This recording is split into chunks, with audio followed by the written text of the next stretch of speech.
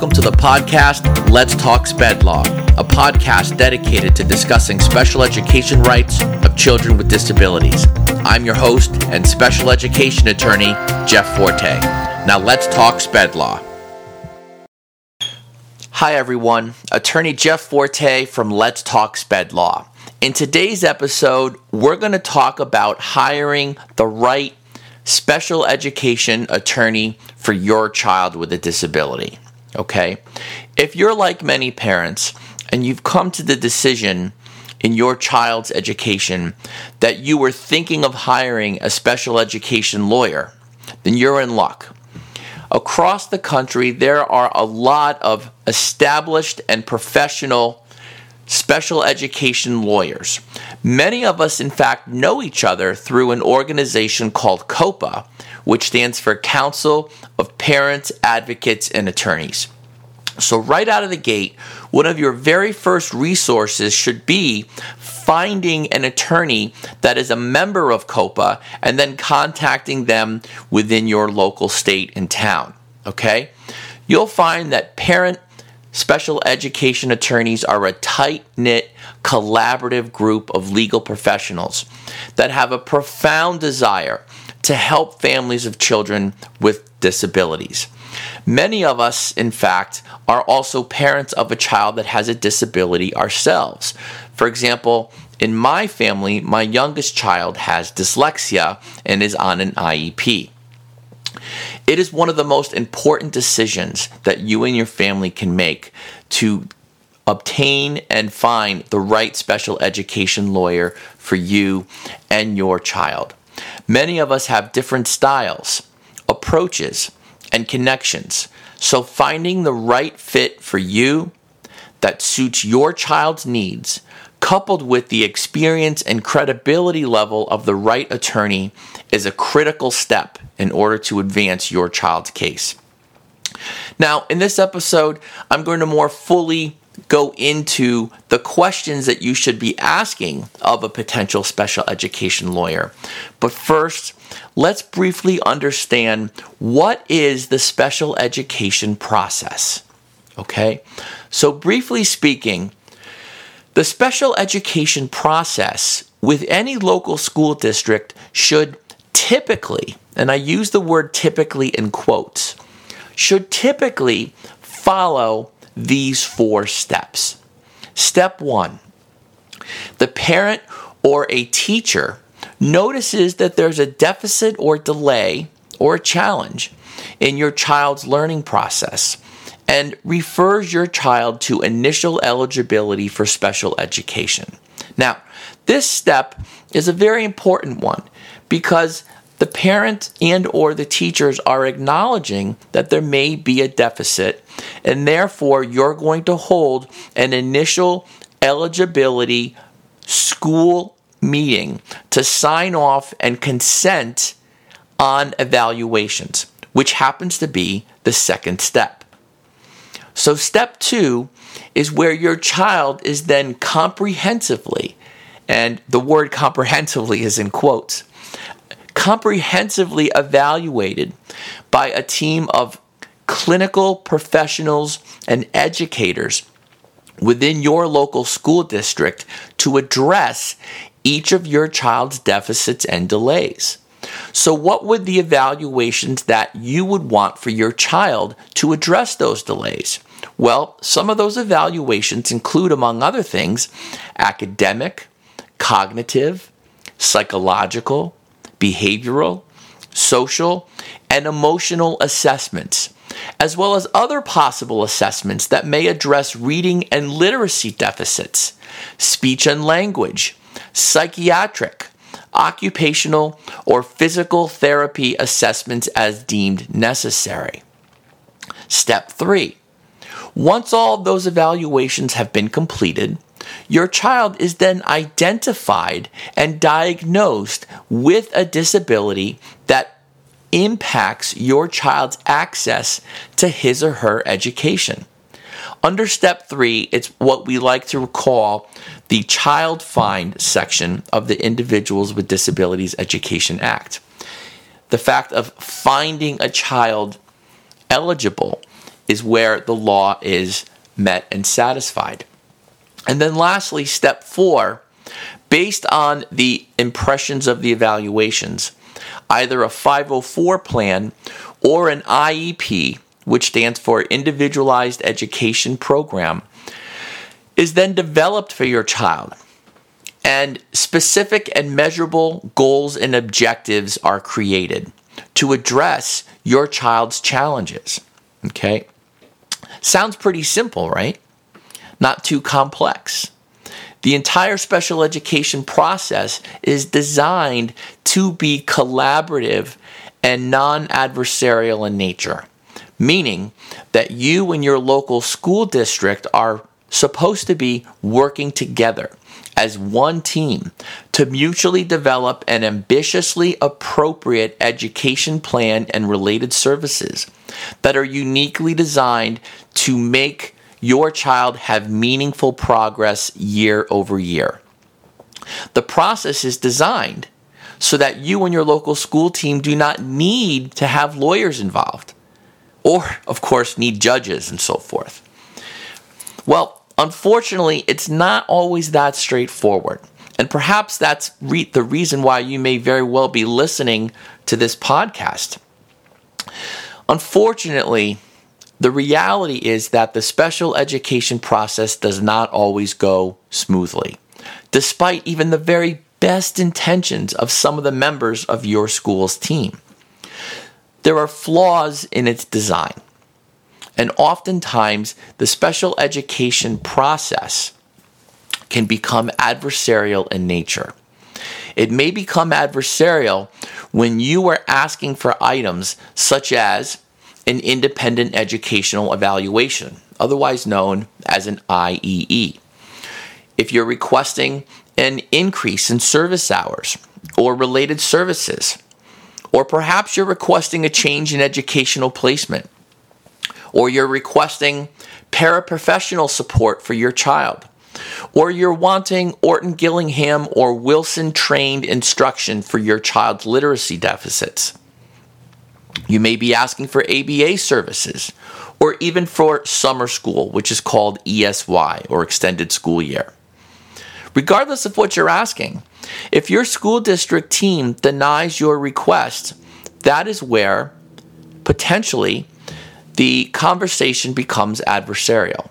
In other words, your school district team is saying no to something that you as a parent feel is critically and clinically important to have on your child's 504 or IEP.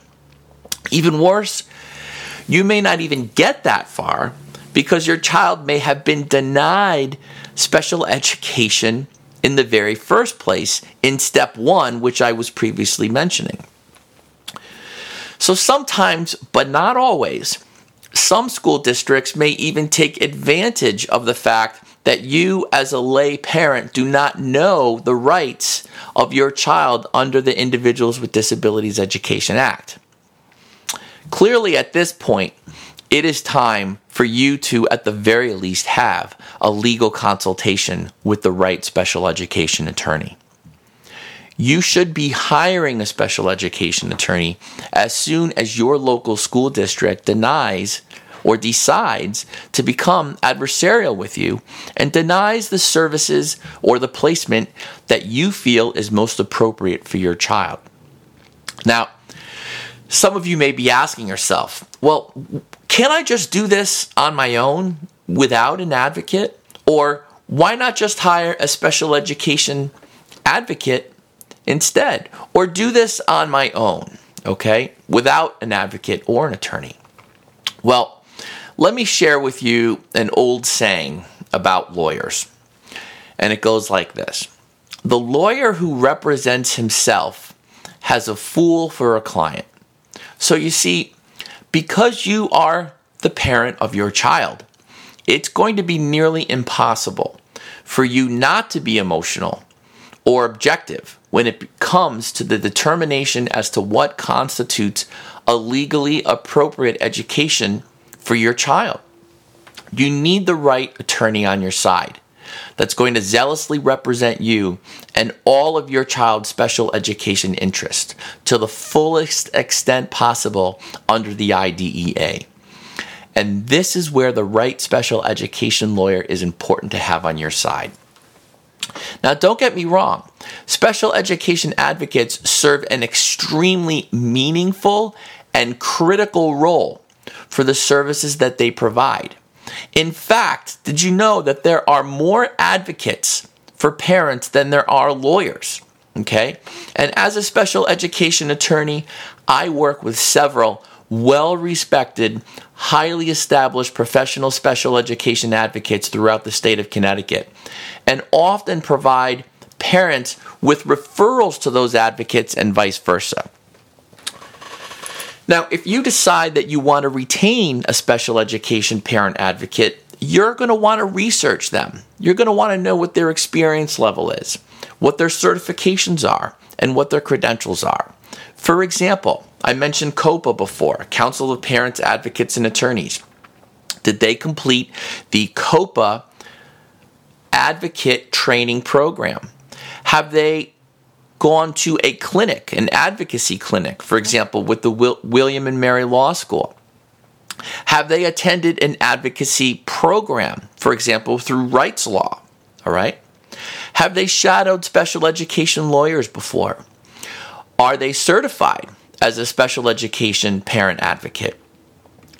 Certainly, the right special education parent advocate can definitely help you prepare for an IEP meeting and attend the meeting with you in order to assist you with communicating your child's needs. However, this is typically where an advocate's services end. Anything more than helping you prepare or attend an IEP meeting can legally and ethically be considered the unauthorized practice of law.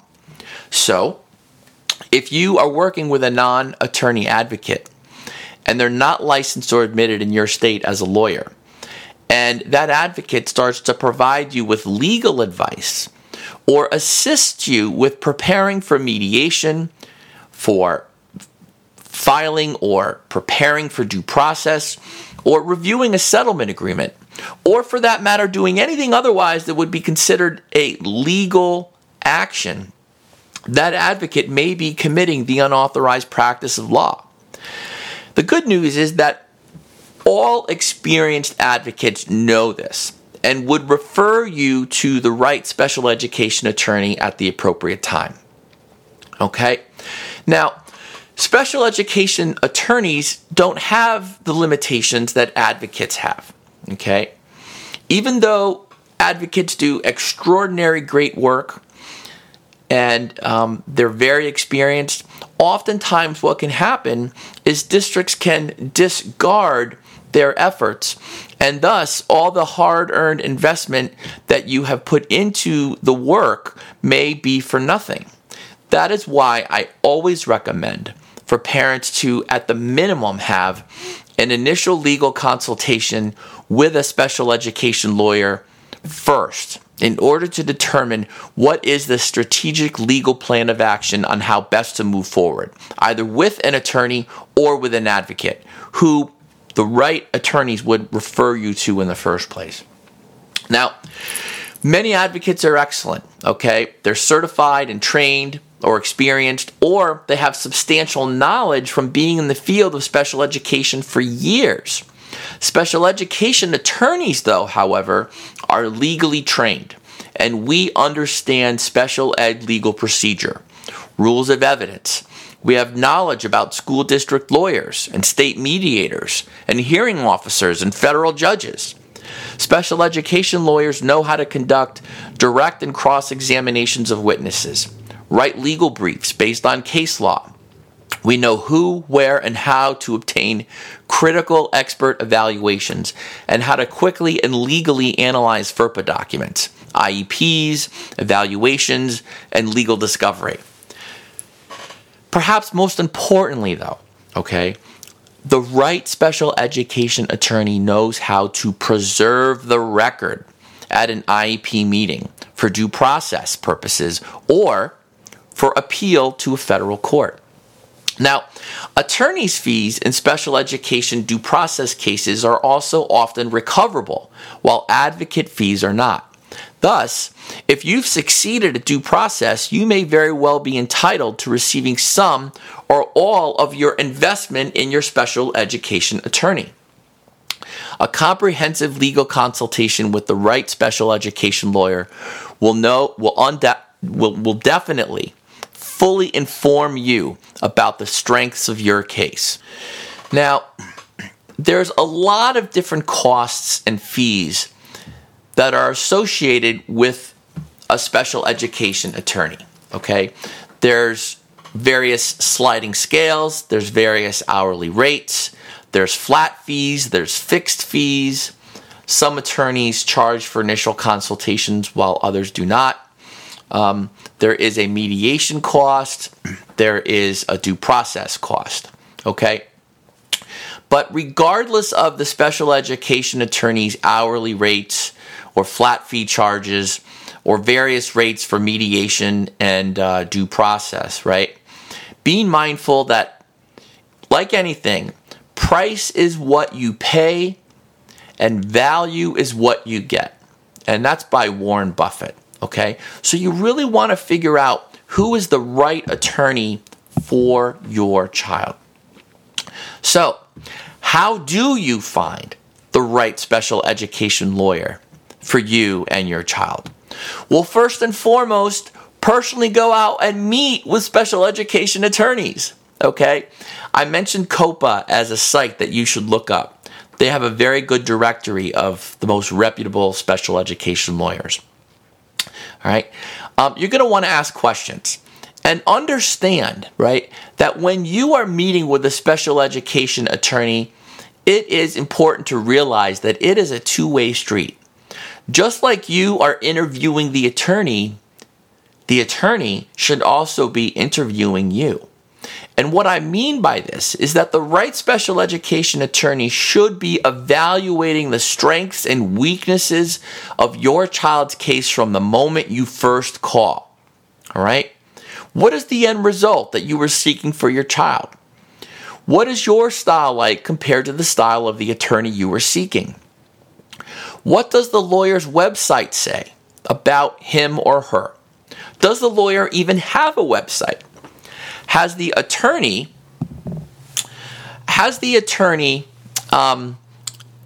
currently presented or recently presented or published on recent developments within special education law?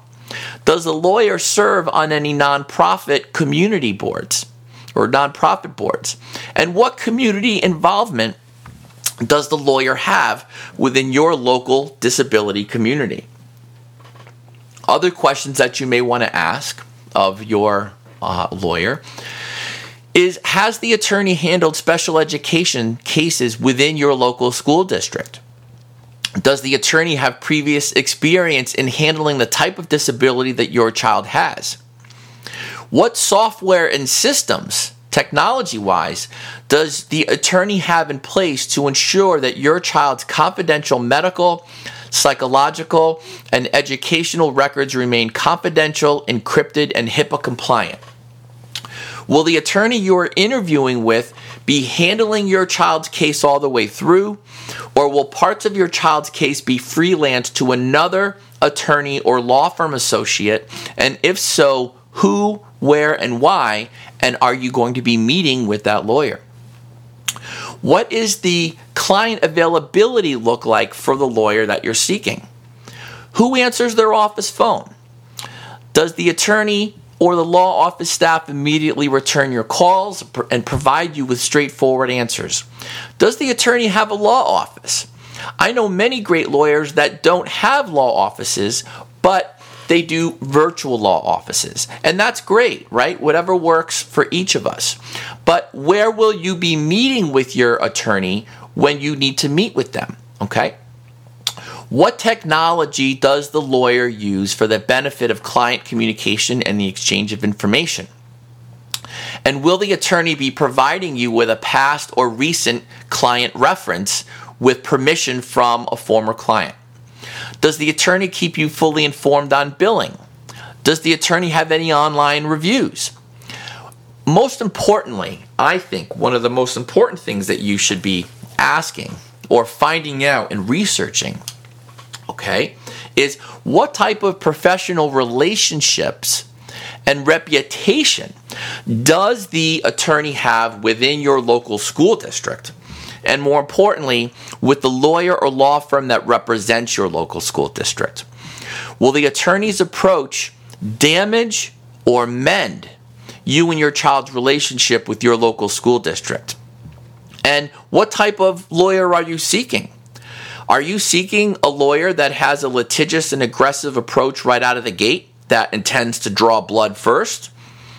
Or are you seeking an attorney that is legally strategic but not immediately combatant with your child's school team? What experts does the attorney use, and what results have those experts achieved for other children? Lastly, special education attorneys are people too. We have families, we have private lives, we have children that have disabilities as well, most of us. And does the attorney have anything, either personally or professionally, that may prevent or mitigate his or her fullest legal attention to your child's special education case?